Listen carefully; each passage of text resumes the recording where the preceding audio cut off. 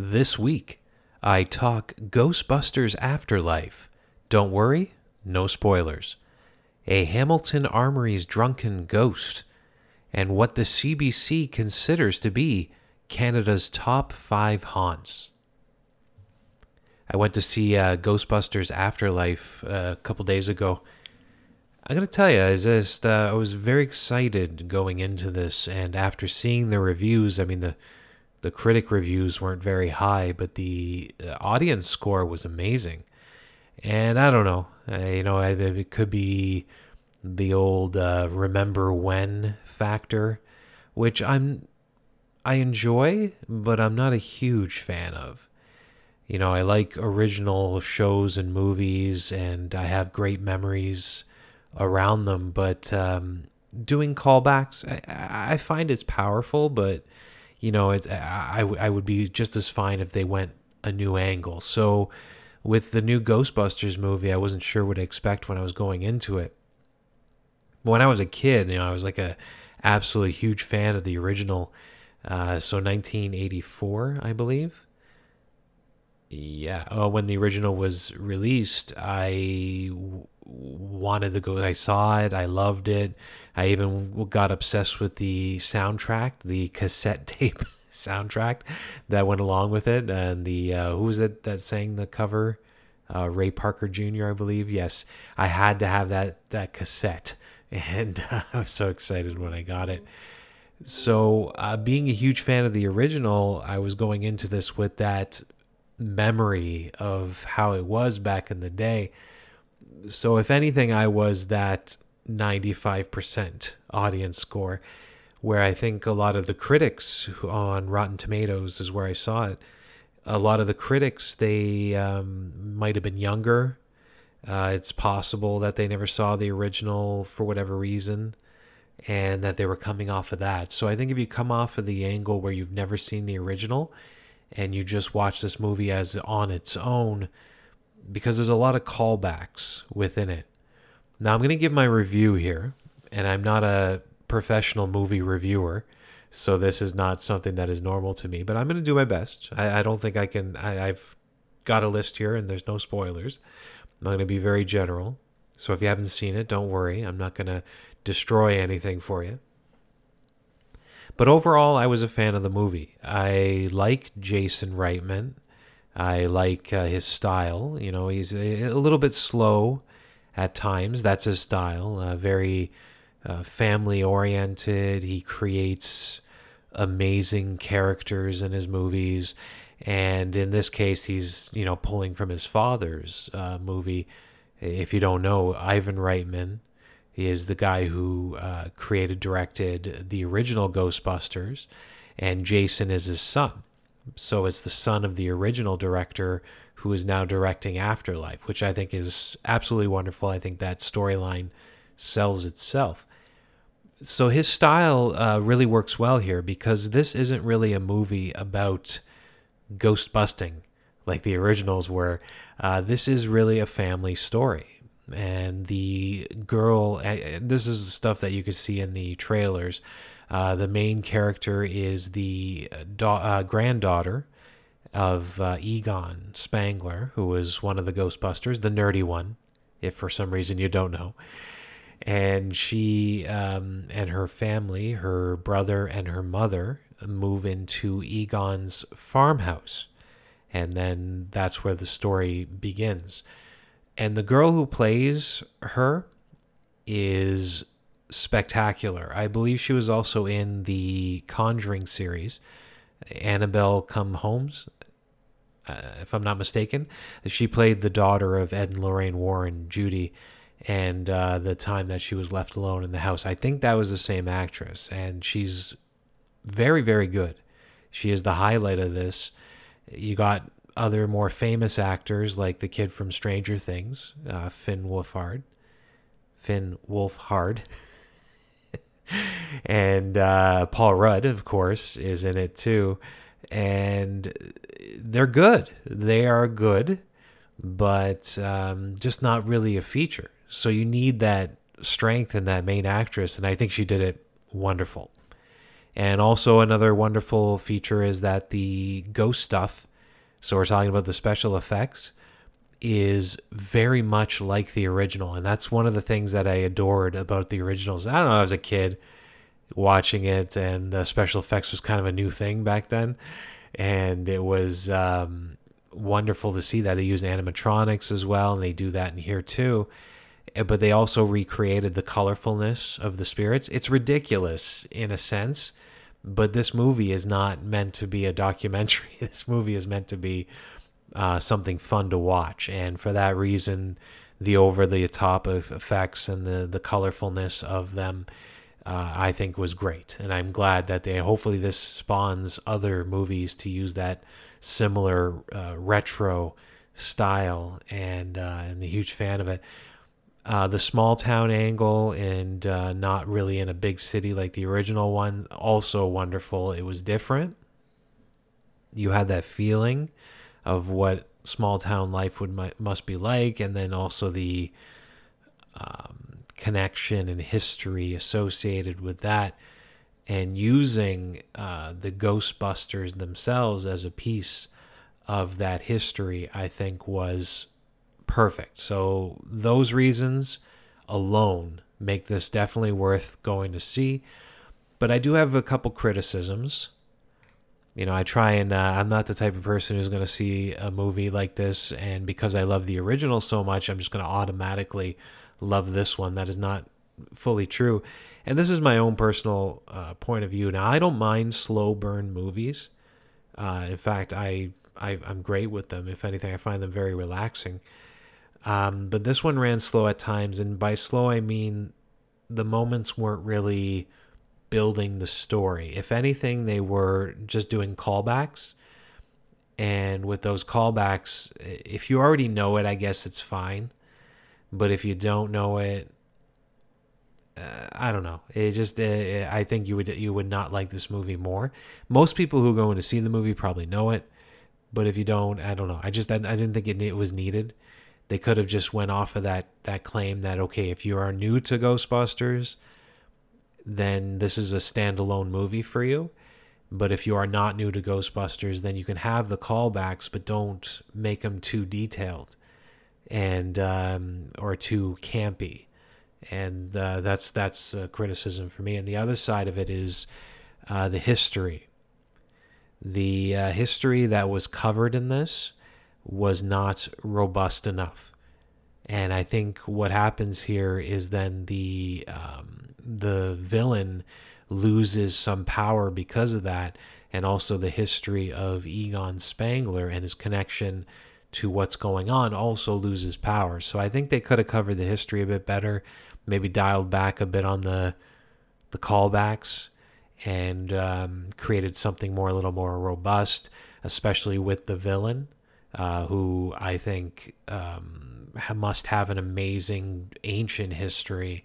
And if you thought this thing was extremely powerful, as again, I'm talking from a standalone that you've never seen the original, then I think it would have more, the storyline would have more punch. So that's it. So overall, highly recommend it. Love the movie. Go see it. One day I'm going to make a list of ghost walks that once were, but never are again. I don't know. But some of the locations that we've covered over the years that we've lost, such as the Custom House, the Scottish Rite of Freemasonry, and the Hamilton Armories, it has given me a robust archive of wonderful stories and wonderful history that I can now share with you on these shows. But overall, I would just rather have those walks back, because I miss them. I miss leading them. I miss being in these places at night and having the chance to have a ghostly experience. Some of these more haunted and definitely historic places in the downtown core, in the North End, with the Custom House. I just absolutely enjoyed them. So for whatever reason, it didn't work out. I'm not going to go into too much detail around that. There is possibilities that some of them might come back in the future. I don't know. So for now, I can only reminisce. And this podcast is a great ability to reminisce about these old stories. And for the next one, I'm going to go to the Hamilton Armories.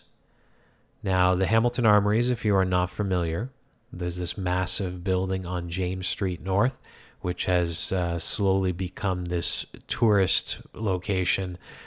The Arts District, they do the art crawl there. Right across the street from the Mulberry Cafe, if you're familiar. So this massive military building that's been there since the early 1900s, since the 1800s, the North Hall is the older one. And then the South Hall was added in the early 1900s. Amazing building. And I had never been inside of it for many, many, many, many years. And I remember there was one time that we actually got in, and I had to have a famous guy with me to be able to accomplish this. But we were filming segments. It wasn't CH Morning Live. It was a Halloween news segment, and the famous weatherman, Matt Hayes, he was the guy who was the host of this. So there was this one morning that we just got together to film these segments, and it was Matt Hayes and myself and the cameraman, and we went around to different spots and we just walked and talked, and it was so much fun. I loved it. And I got a little preview into the life of a locally famous guy, and you wouldn't believe it. I mean, I think people would recognize him today, even though he's not on the weather anymore. But everybody, he'd just be walking along with me. He's like, "Oh, Matt Hayes." They'd be yelling from the cars. We were on James Street before we went into the Armories, and somebody actually stopped their car, blocking traffic. They opened the window just so that they could say hi to him. I mean, that is, for me, I would find it very unfortunate. I would not like it. And I did have time to kind of chat with him during segments. And I actually asked him one time, I said, is this, like, he told me a story about being in a restaurant and people would come up to him in the restaurant, interrupt his dinner with his family and want to talk to him. And I said, is this the kind of life that you want? And he said he loved it. I don't know if he was just telling me he loved it and didn't really love it, but I sounded like he was being honest about that. And I guess it's a difference. I am not an extrovert in any sense of the word. I am the most introverted person ever, and I would not like that. But he seemed to, and I guess if you're an extrovert and you like having people recognize you and coming up and interacting with you, then I guess you'd be fine with it. So anyway, we're doing these segments, and one of the segments was the Armories. Now, originally I told him, I said, okay, I don't have any in with the building. We'll probably have to just stand outside or, a quiet corner, and we can walk and talk about it. And and then when we got there, I told him, I said, yeah, we're just going to do this segment outside. He's like, oh, no, I don't think we need to. And the front door was open. We walked inside, and we were greeted by one of the military guys. And I remember there's like a serious look on his face until he looked at Matt and he recognized him. He's like, oh, man, you're Matt Hayes. And he's like, Matt Hayes is smiling. He's like, yeah. And he, it was almost magic. He knew this was going to happen, because then he told the soldier, he was like, we're doing this segment about ghosts in history, and I was just wondering if we could come inside, and just do some of the filming in here. And the answer was immediately yes. It was, well, he had to go check with the higher up, but in the end, everybody knew who Matt Hayes was. So it was a yes. So we ended up walking on the parade ground. So I loved it. I mean, it was amazing to be in the building, to see what is not the largest, but the second largest indoor parade ground in any military building in Canada. I think the largest is in Vancouver, if I'm not mistaken. And just the grandness of it all. And I didn't even see the rest of the building. I just saw that part, and then we left. So then later on, there was a connection through a local historian, activist, Leanne Pluthero. well known for assisting the saving of the Hermitage ruins, which were the whole city is grateful to her for that. Through her, she knew somebody who was one of the soldiers and a higher up at the armories, and there was an interest in doing events, and the Ghost Walk came up. Now, a script was written, guides were trained. Our Jeffrey, Christie, both were trained on this, two famous Hamilton guides. And we did a couple years of the tours and found that it wasn't a good fit. Many reasons why, I won't get into them, but it wasn't really a good fit. Nothing wrong with the stories and the tour. People loved going through the buildings. It just didn't work out. But in this case, I had the opportunity to see both halls, see where some of the ghostly things occurred, the more historic parts of the building, even down into the basement, the original junior mess hall down there where we had kind of a little ghost hunting experience within that room. It was just spectacular, just being able to see the building and being a part of that. So we received these ghost stories. Now, we had our own experiences, but some of the more historic ghost stories that came out of the building were just very interesting. And one of the main reasons why is because of the source it's coming from. You're not talking about people who are huge believers in the paranormal. You're not even talking about people who might mistake these things for being paranormal. You're talking about very serious military personnel that are having experiences not just over a few years, but over generations. Now, if you think about it, I say the early 1900s, it doesn't seem like that long, but we're talking 120 years ago. And to have those experiences kind of carry out through time is a very rare thing, especially in a place where anybody talking about this kind of stuff would probably be demeaned. It would probably be put down for believing in it, yet it's still held strong. And here is one of those stories that really stood out to me. It's 1908, and an Argyle named Sergeant John Levko was new to the building. He was attending a party one evening.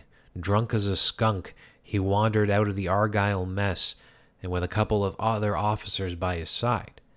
Now, he was standing at the top of the stairs. Now, you need to know this, though, that it would be dangerous in general to be so drunk at the top of these stairs.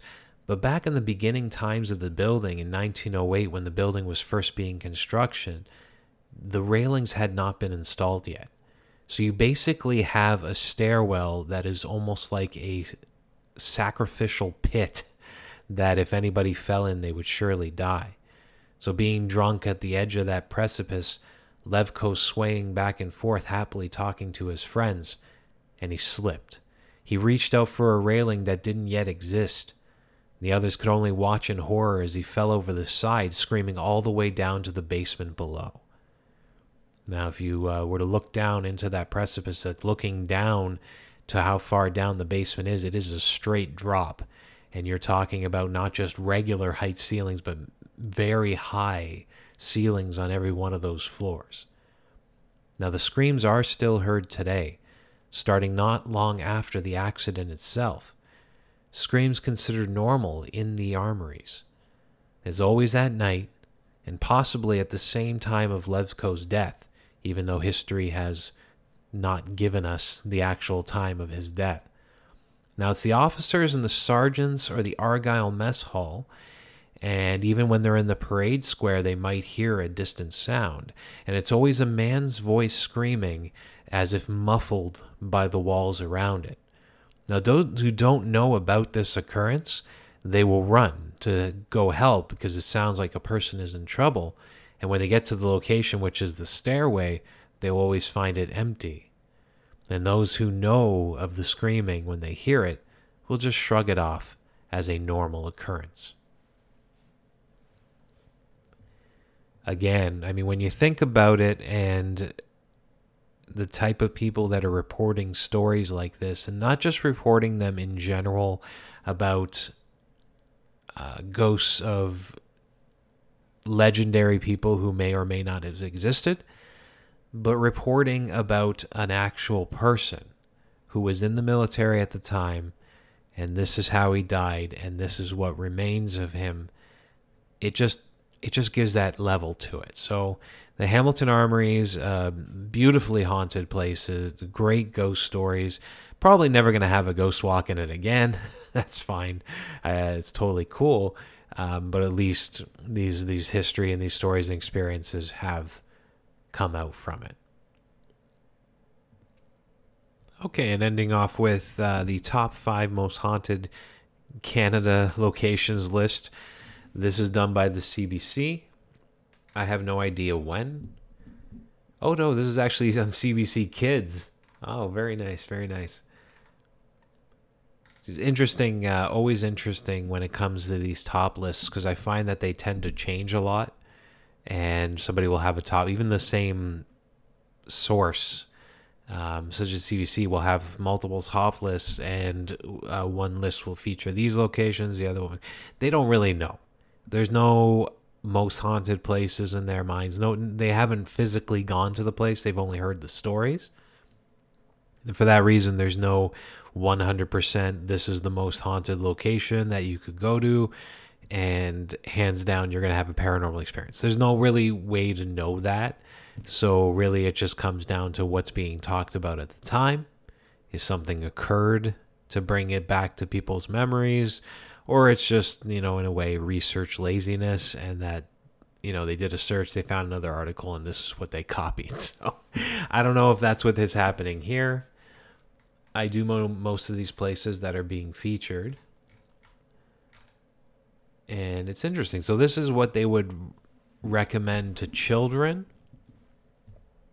as the top most haunted places in Canada. So the first one on the list is the Fairmont Banff Springs Hotel, and this is in Alberta. Now, I'm sure you've heard of it. It's a stunning, stunning building. Opened in 1888. It is known for its awesome views of the mountains and Banff National Park. I guess if you're a skier, this is probably the place you'd want to go. But it's also a good place for ghosts. Now, this one I have heard of in the past, and I'm very interested in it. It's the story of a ghost bride that has been seen walking up and down the main marble staircases. But that's not where it ends. So she is the most famous ghost.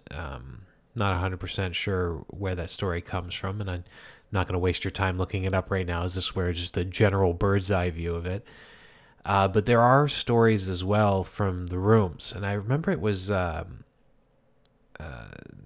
mentioned here, but that one of the rooms had to be renumbered because of how haunted it was. There was a story behind that they had to kind of like renumber how it was set up because of the ghosts. But here they say that the rooms have spirits, that you hear noises, and that the people in these rooms, that was probably it. So people in the rooms have a hard time getting a good sleep. So I think one of the reasons why they might have renumbered it is so folks weren't trying to focus on those rooms. Now there's also another ghost known as Sam the Bellman. He's like a bellboy who would bring the luggage up to the rooms back in the day. I think some of the fancy hotels still have this service.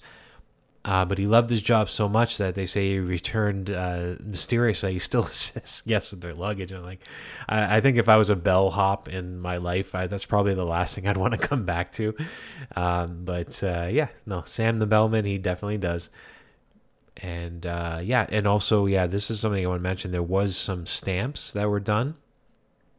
This was huge, because here's a government thing, like a stamp, that is showing off ghostly history, and I think that's absolutely amazing. But that the bride was one of the stamps that was done back in 2014, so she's definitely one of the more known ghosts, and then I guess in turn making the hotel one of the most known haunted places. Okay, the next one is Gibraltar Point Lighthouse. This is in Toronto, on Toronto Island. I actually personally got to walk up this one time. We had a special event, and one of the tour guides who was associated with it, a man named Richard Fines Clinton, I'm not sure if he's doing tours, but if he is, his company's called Muddy York. Great tour guide, knows everything. And he got access to the building for one of the events. We got to walk right up to the top. Now, it is the oldest lighthouse on the Great Lakes, not just in Ontario, but on the Great Lakes. And it also has a ghost. Now, this was built in 1908, kept watch over Toronto Islands, which was kind of a weird land formation, so the boats coming in had to be careful.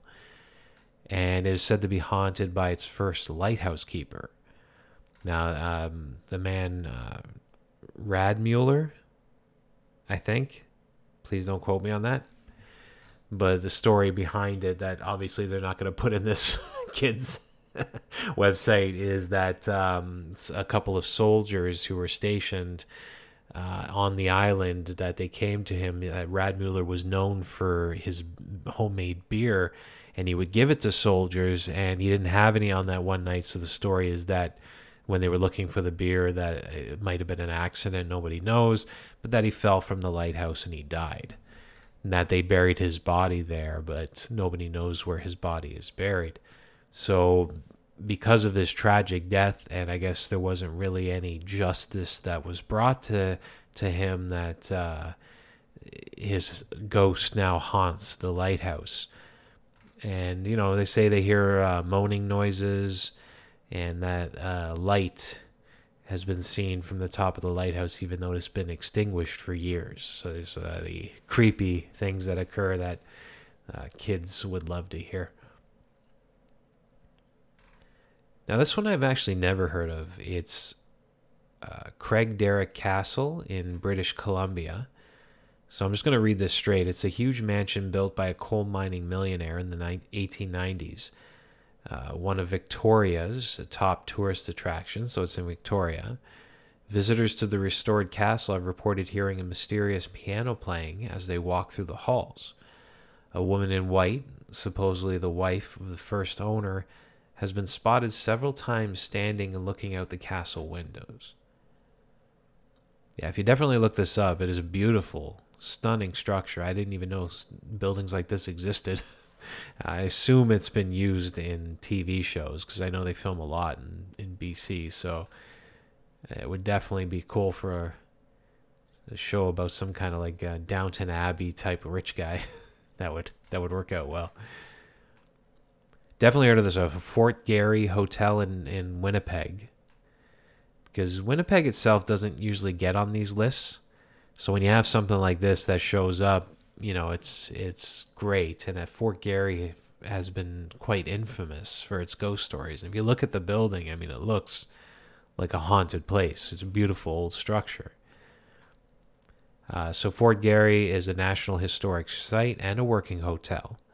It's also been one of the most haunted places in Canada. I think because it's a working hotel, that gives it this kind of validity. Because, I mean, other than the Royal York in Toronto, I mean, it's hard pressed to find these old hotels in Canada that still exist in their old form, and they have the ghost stories to go along with it. So you can go to a haunted place and legally stay overnight and do investigations and whatever. I think that could add to the popularity of a location. This one, Fort Garry, was built in 1913, and many guests staying at the hotel over the years, some of them have reported strange things like ghostly figures in the halls, rattling silverware, spooky noises, and a more vague feeling of a presence, in quotes. It hasn't hurt the hotel's business, though. Some people actually request to stay in the rooms that are most haunted. Very, very true.